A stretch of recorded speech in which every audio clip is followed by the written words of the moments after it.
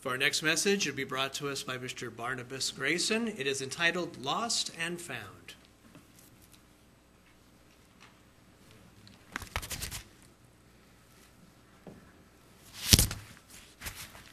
Well, good afternoon, everyone.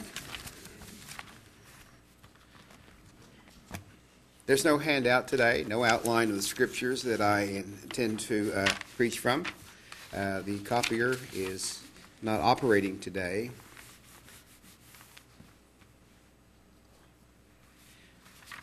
I would like to first begin by reading, I think I can read. Here it is. From the preface that I usually write before I give the sermon. It reads, Lost and Found. That's the title of the message. And basically from Matthew chapter 18 and verse 11. From the Feast of Trumpets to the Day of Atonement is 10 days. What is our approach during this time? In the Jewish community, the 10 days are seen as 10 days of repentance. For some, we continue on until the evening that we begin to fast. And I'm sure we're all looking forward to that, right? I guess we should be because of the day and what it means for the nation and for every individual. Now, some see these days as a wake-up call. A wake-up call to look to our Savior, Jesus Christ, and just ready ourselves to enter into the kingdom of heaven and the great and joyful changes that are pictured by the three feasts that are coming. So hopefully in these words of the message this afternoon, there will be words of encouragement, something that will at least you'll be able to carry home with you and think about.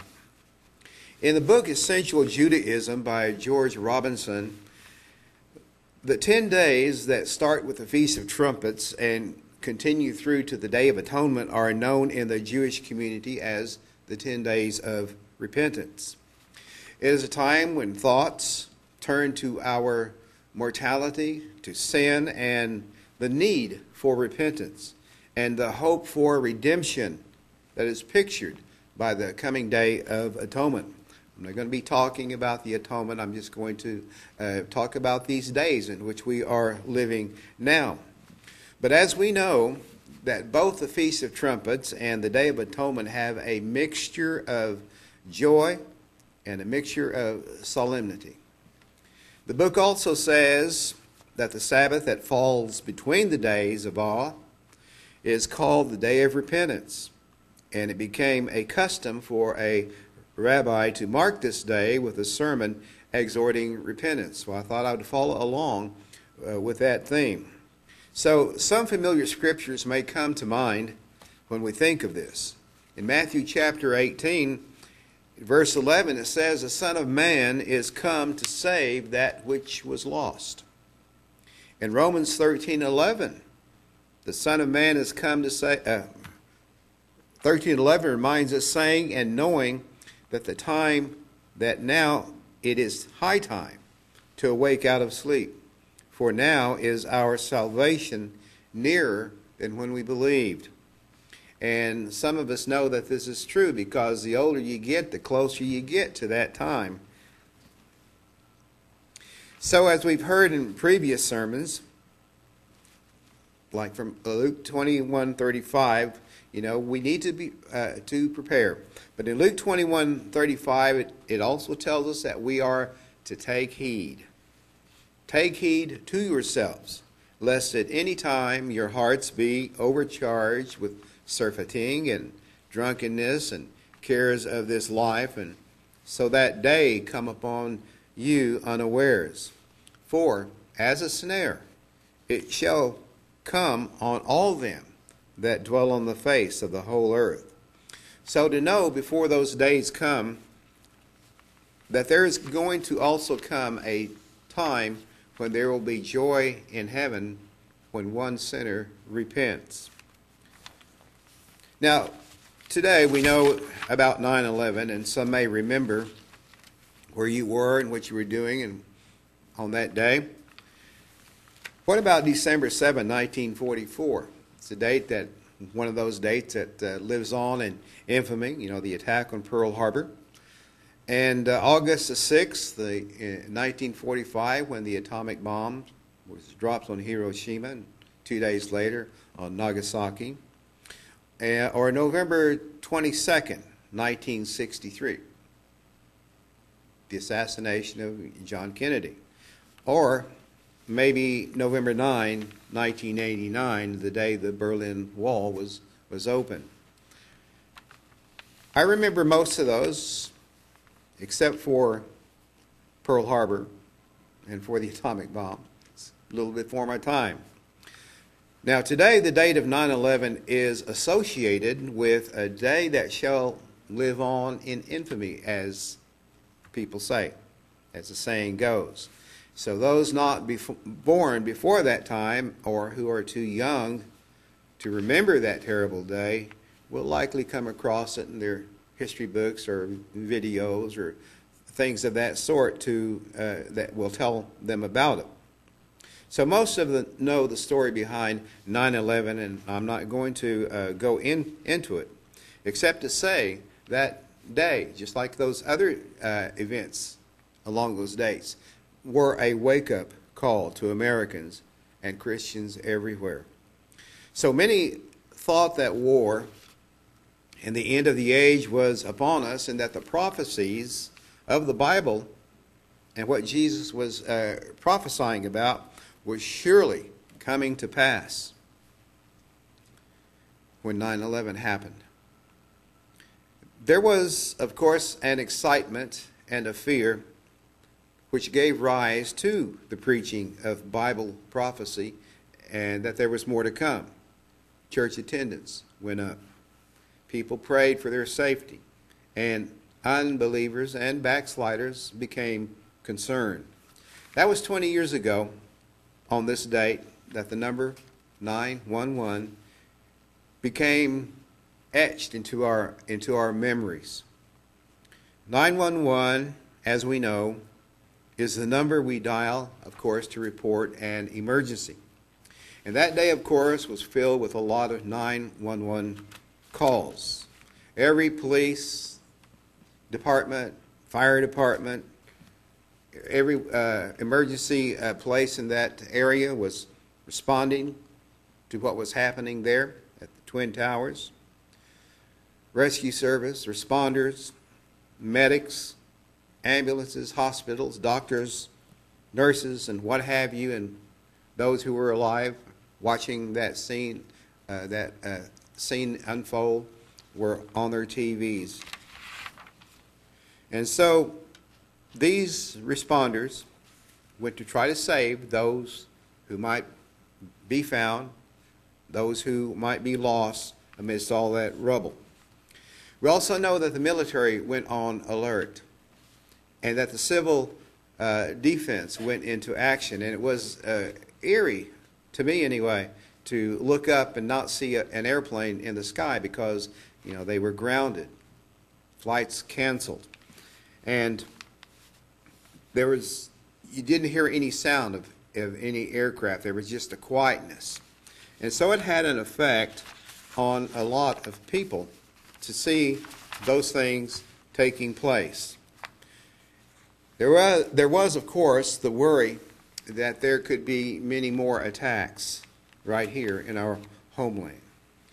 So today, for the loved ones of those, and we see a lot of memorials taking place, names being read, videos of that day, whose lives were lost on that day. And those first responders also have that deeply etched into their memories. Like I said, it was a wake-up call. And one might wonder how many have gone back to sleep spiritually. I read a story of how dogs were trained to search for survivors in the rubble, and they couldn't find any. And the trainers sensed that the dogs were stressed because they couldn't do what they were trained to do. And so they had volunteers go hide in places so that the dogs would happen upon them and feel like they have found a survivor. So there's always some kind of a search in which people look to save those that are lost, that have a chance to come out of the situation they're in. And we see that in our Good Shepherd, the Lord Jesus Christ. So the sermon this afternoon is titled Lost and Found. As we know, we lose things from time to time. We depending on how valuable it is to us, we try to look for it, search for it. And sometimes it's not just a thing that we lose. It might be a spiritual quality or a thing that we have lost. We might lose our direction in life, or we might lose our self-dignity, maybe our faith, and maybe our hope, and we go searching for it. So, we know that Jesus, the Son of Man, said this, that he came to save that which was lost. So, let's look in Luke, chapter 13, beginning verse 1. There were present at that season some that told him of the Galileans whose blood Pilate had mingled with their sacrifices. And Jesus, answering them, said unto them, Do ye suppose that these Galileans were sinners above all the Galileans because they suffered such things? That's why this bad thing happened, is because they were sinners. And Jesus said, I tell you, no. But unless you repent, you shall all likewise perish. And then Jesus said, What about those 18 upon whom the tower in Siloam fell and killed them? Do you think that they were sinners above all men that dwelt in Jerusalem? And Jesus again said, I tell you, no. But unless you repent, you shall all likewise perish. So, death happens. Good people die. Bad people die. And in these parables, Jesus presented these things, that bad things can and do happen, that accidents happen. And we make mistakes, but we learn from them, as in the earlier message, that we learn from them. We gain wisdom or knowledge, and we gain understanding. And the point of the parables is about repentance as the only thing that can really spare one from death on the way to the kingdom of heaven. In Luke 15, verse 1 there, Then drew near unto him all the publicans and sinners for to hear Jesus. They were searching, maybe for some understanding. And the Pharisees and scribes that were there, they murmured among themselves, saying, This man receives sinners and eats with them. Then Jesus spoke this parable, verse 3. What man of you, or which one of you, having 100 sheep, if he lose one of them, does not leave the 99 in the wilderness and go after that which is lost until he finds it? And when he has found it, he lays it on his shoulders, rejoicing. And when he comes home, he calls together his friends and neighbors, saying unto them, Rejoice with me, for I have found my sheep. I have found that which was lost. And, sometimes we're happy when we find something that we think we have lost and won't see again. So Jesus was speaking about these publicans and sinners that had come to hear him, and to whom he was sent to bring them unto repentance. But the Pharisees there didn't see it that way. And what Jesus pointed out to them in this was that people were more important than an animal, that a sheep that went lost. So Jesus said unto them, verse 7, I say unto you that likewise joy shall be in heaven over one sinner that repents, more than over 99 just persons which need no repentance. So Jesus said that he did not come, we know, to save the righteous, but to save the sinner. And we are all sinners, no matter how perfect we think we might be. And so we also sin sometimes. And we go astray and lose things in our life and not repent. Sometimes we lose things because of negligence. We neglect our salvation. We neglect where we put things. I have sometimes a habit of putting my keys wherever I want to lay them down, and then I'm looking for them and I can't find them. And of course, Carolyn always tells me, where did you leave them last? And, well, they're not there. So sometimes we're just negligent. We forget to do our spiritual duties and what's required of us. We're all sinners. Now, again in Luke 15, this time in verse 8, he gave another illustration, another parable. And he said, if a woman has 10 valuable silver coins and loses one, won't she light a light or a lamp or a candle and look in every corner of the house and sweep every nook and cranny until she finds it? And then won't she call in her friends and neighbors to rejoice with her? In the same way, there is joy in the presence of the angels of God when one repents. You know, repentance is not really a one-time thing, because throughout our life, when we realize that we have done a wrong or have committed a sin, and we acknowledge it, that we repent, we turn away from it, and even then there is joy in heaven, because they see that that person is trying to turn his life around, just as we do sometime.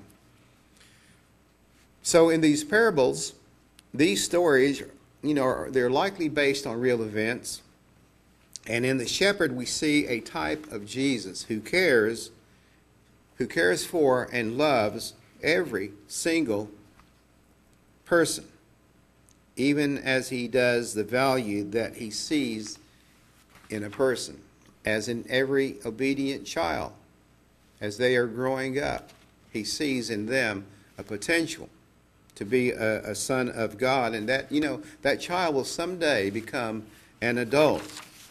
So there is joy in heaven when one repents of wrongdoing and acknowledging their sins. And we know that to say we have no sin is just to call God a liar. So as you know, as sure as the sun rises, sometimes there are temptations that lead us astray.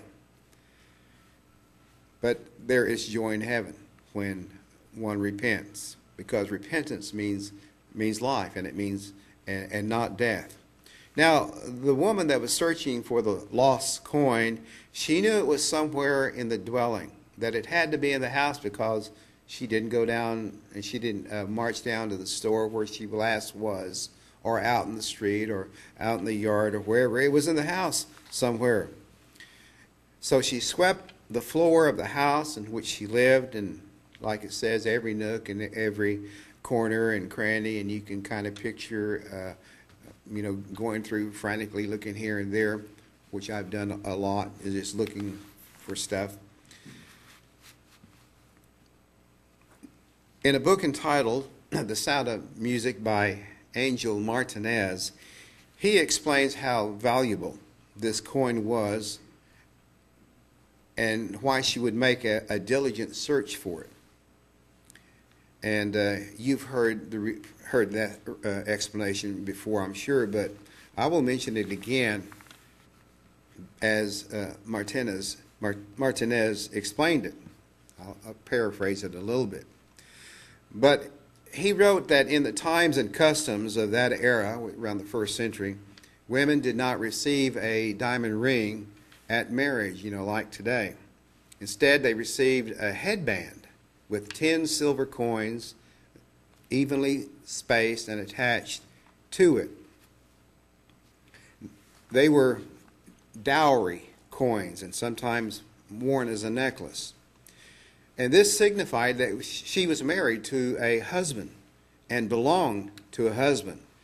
So the coin, of course, was of great sentimental value, just like a wedding ring would be, and it also had monetary value, of course. But in the course of the marriage, if the woman became unfaithful to her husband and was found guilty by the court, one of the coins would be removed, and the missing coin would, tell the story of why it is missing. But we see this woman was so diligent in looking for her lost coin. She knew that she had not been unfaithful to her husband, but without the coin back in its place, she could not say otherwise. So there must be a why as to why she was so joyful when she went to tell her friends and her neighbors that she had found the coin. So when we lose something, we know it's usually due to carelessness. Maybe we lose our temper. Maybe we tell a lie.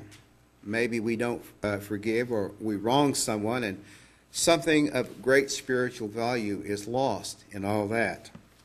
And so we make a fervent prayer unto God to restore us unto the joy of salvation. And for the woman who found her coin, it was her way of rejoicing, and for her neighbors and her friends to rejoice with her because she'd found it. Psalm 51, here's a prayer of David. Now, we know David was a man after God's own heart, whose heart we know was one of mercy and loving kindness and forgiveness, not willing that any should perish. He knew God was merciful.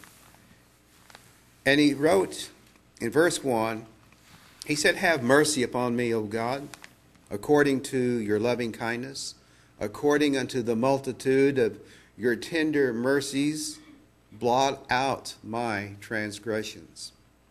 Wash me thoroughly from my iniquity, and cleanse me from my sin. For I acknowledge my transgressions, and my sin is ever before me. Against thee, thee only, have I sinned, and done this evil in your sight, that you might be justified when you speak, and be clear when you judge.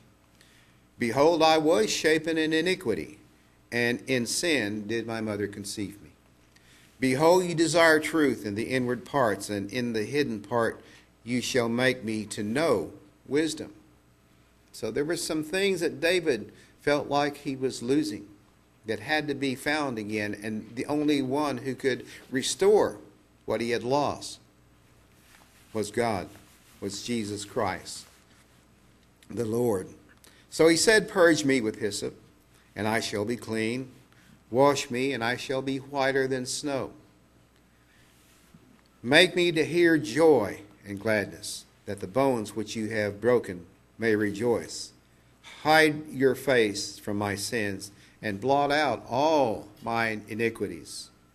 Create in me a clean heart, and renew a right spirit within me. Cast me not away from your presence, and take not your Holy Spirit from me." So David was very diligent, very sincere, very wanting to be forgiven, to find what he had lost. But he trusted in the Lord. "Restore unto me the joy of your salvation, and uphold me with your free spirit. Then will I teach transgressors your ways, and sinners shall be converted unto you." Sometimes when we go through some sort of experience that takes away what we value, and we realize that God has come to our rescue, that he has found us, that which was lost, we're able then to convey our experience to others and say, I understand. I know how you feel. I've done the same thing before. Because of the goodness and the graciousness of God, that we are able to convey that kindness and that loving kindness and grace of Jesus Christ. And sinners shall be converted unto you. When they look at their own sins and realize, I've got sins that I don't think God could ever forgive, but he's saying that sinners will be forgiven. In Isaiah where it says, though your sins be as scarlet, they shall be made white as snow. Deliver me from blood guiltiness, O God, thou God of my salvation, and my tongue shall sing aloud of your righteousness. O Lord, open you my lips, and my mouth shall show forth your praise. For you desire not sacrifice, else would I give it. You delight not in burnt offering, but the sacrifices of God are a broken spirit, a broken and a contrite heart, O God, you will not despise. Do good in your good pleasure unto Zion, build ye the walls of Jerusalem, then shall you be pleased with the sacrifices of righteousness. Pleased with the sacrifices of righteousness. Because in our life, to do good, to know to do good, is often hard. But it takes the sacrifice of righteousness to get to regain our footing in being a Christian or being forgiven. With burnt offering and whole burnt offerings, then shall they offer bullocks upon your altar. So the one sheep that went missing, we know had strayed somehow from its fold. And the shepherd knew that it was in danger of being forgotten and lost, hurt, eaten by wolves or some other predator. And so the good shepherd knew, and he went to look for the lost sheep and bring it back.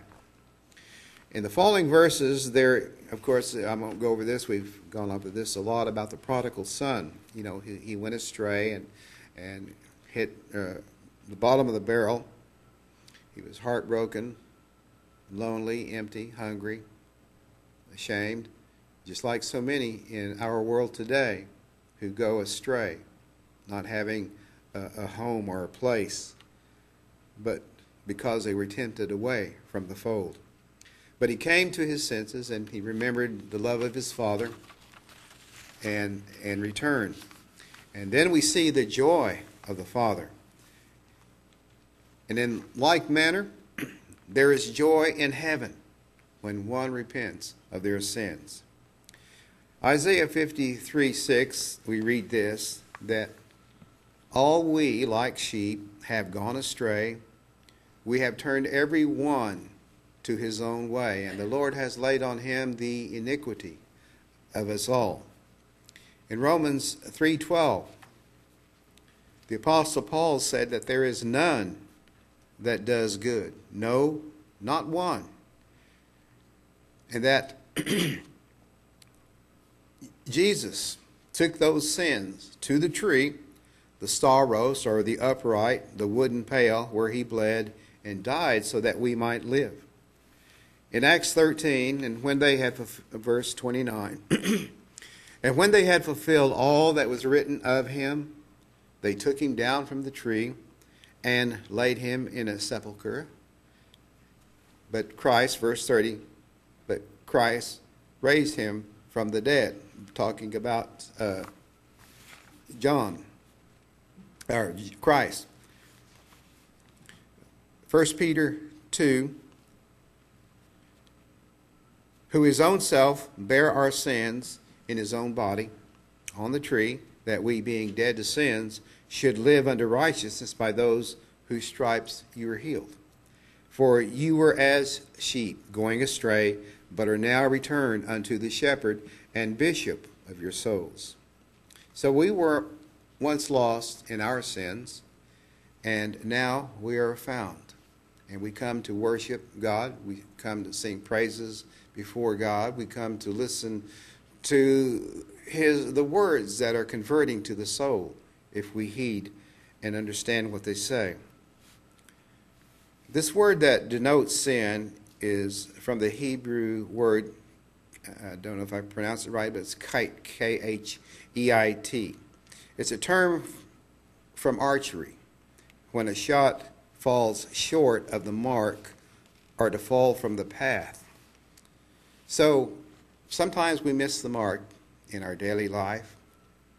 We maybe intend, when we get up, we intend to do what is right, to do and to not say bad things or think bad things, and sometimes we miss the mark. We fall from the path, fail to live up to our potential and to the obligations that we have as Christians. But ever since the beginning of time, man has done his own thing. I need a little bit of tissue.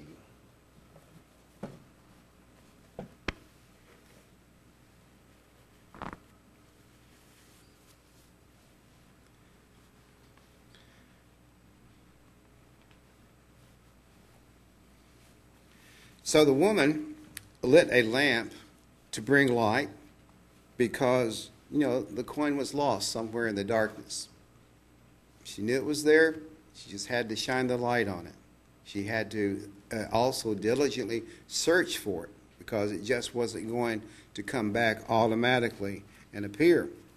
So she needed a light for her soul to show her belonging to the Lord, that she was married, still married to the Lord.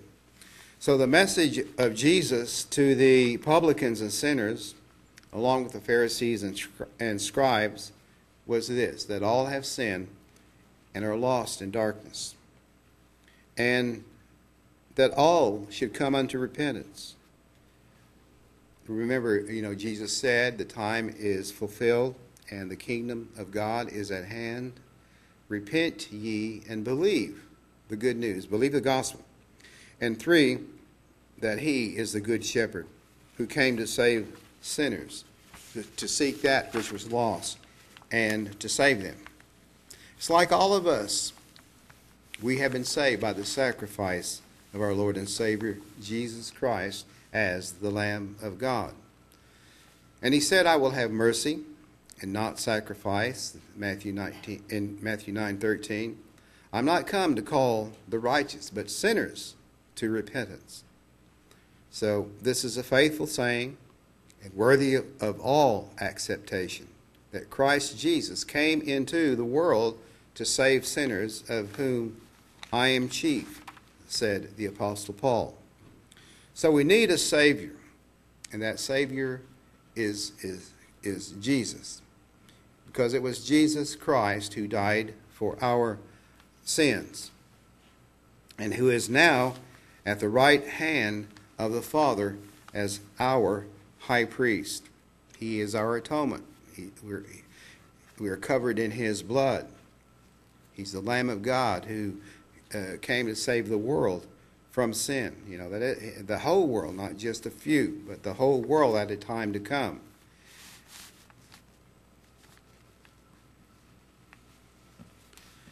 In John 1, verse 29,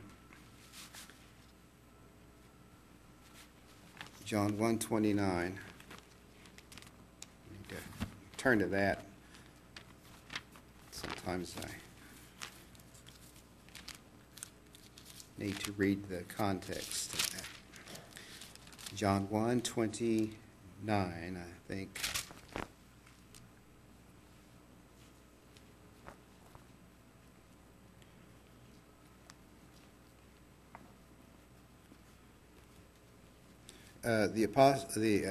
John the Baptist had said in verse 27 that he it is who coming after me is preferred before me, whose shoe latchets I am not worthy to unloose.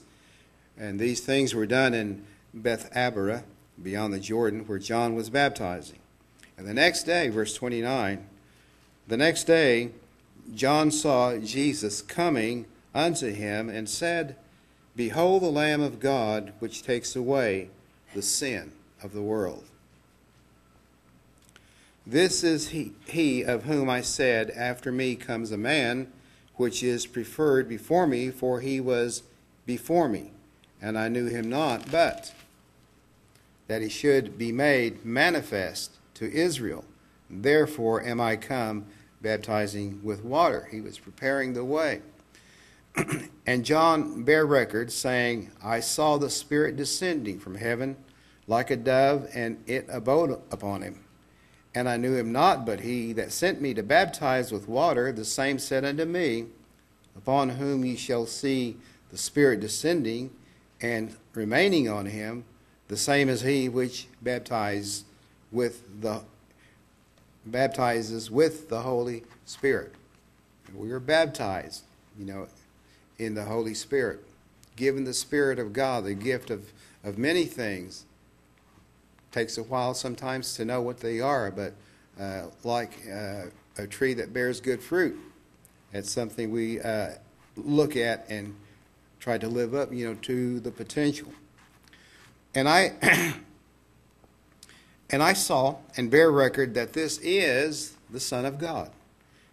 And the next day after John stood, and two of his disciples, and looking upon Jesus as he walked, he said, Behold, the Lamb of God.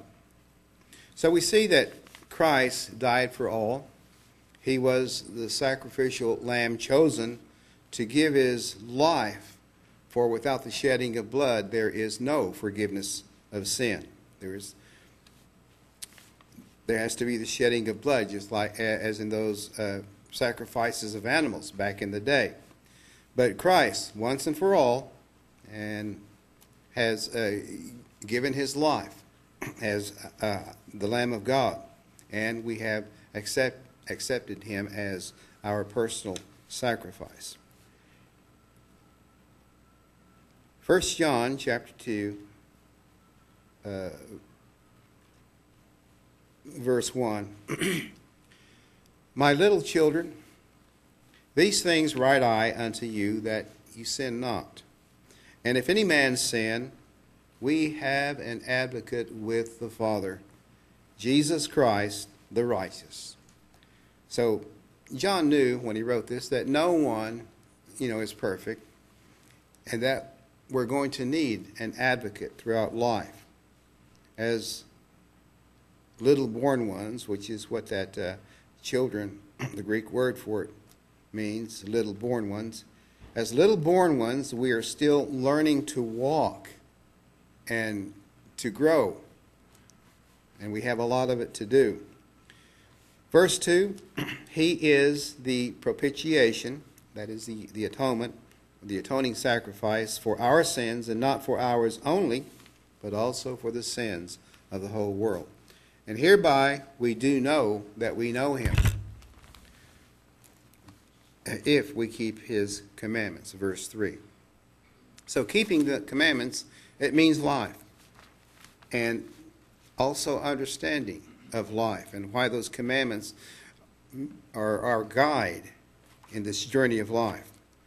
Now we know that we have an arch enemy who has yet to be bound to deceive the world no more for the coming 1,000-year period, Satan the devil, who deceives the whole world. And we cannot, let our guard down, because he appears as an angel of light, a wolf in sheep's clothing, a counterfeit, a false prophet, that Jesus Christ warns us that in the last days that there shall be false prophets and shall come and deceive many. So we have been lost, but now we are found. And reminds us, of songs that we sing.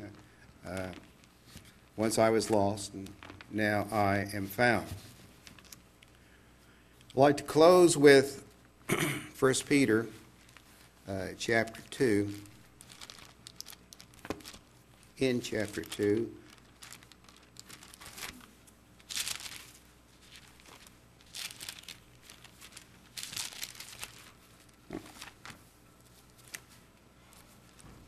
What page is that on?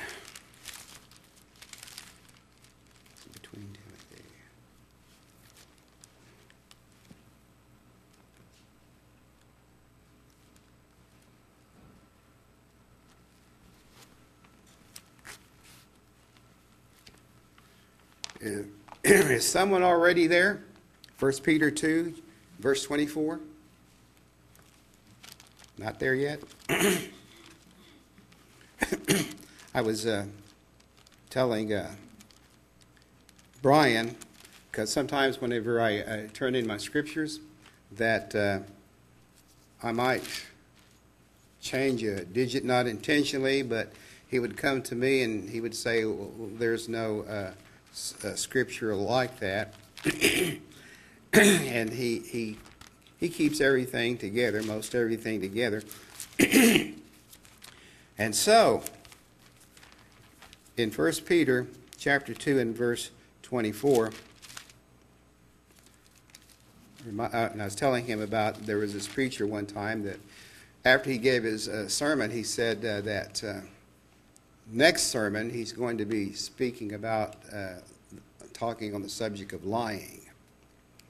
And and he wanted them to read Mark chapter 17, so they will have an understanding. And so the next church meeting, the preacher said, well, how many of you have gone over Mark 17? And everybody raised their hand. And there is no Mark 17. And so he said, that is a good introduction to the sermon that I have this afternoon.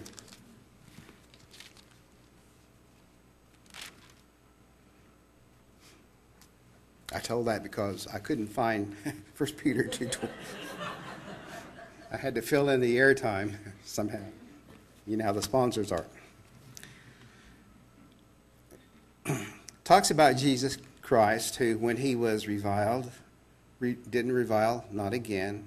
And when he suffered, he threatened not, but committed himself to him that judges righteously, who his own self bare our sins in his own body on the tree, that we, being dead to sins, should live unto righteousness, that we should live unto righteousness, by whose stripes you were healed. For we as sheep going astray, but are now returned, but are now found, returned unto the shepherd and bishop of your souls. So as we look toward the atonement, we stay in a repentant attitude. We look to that day when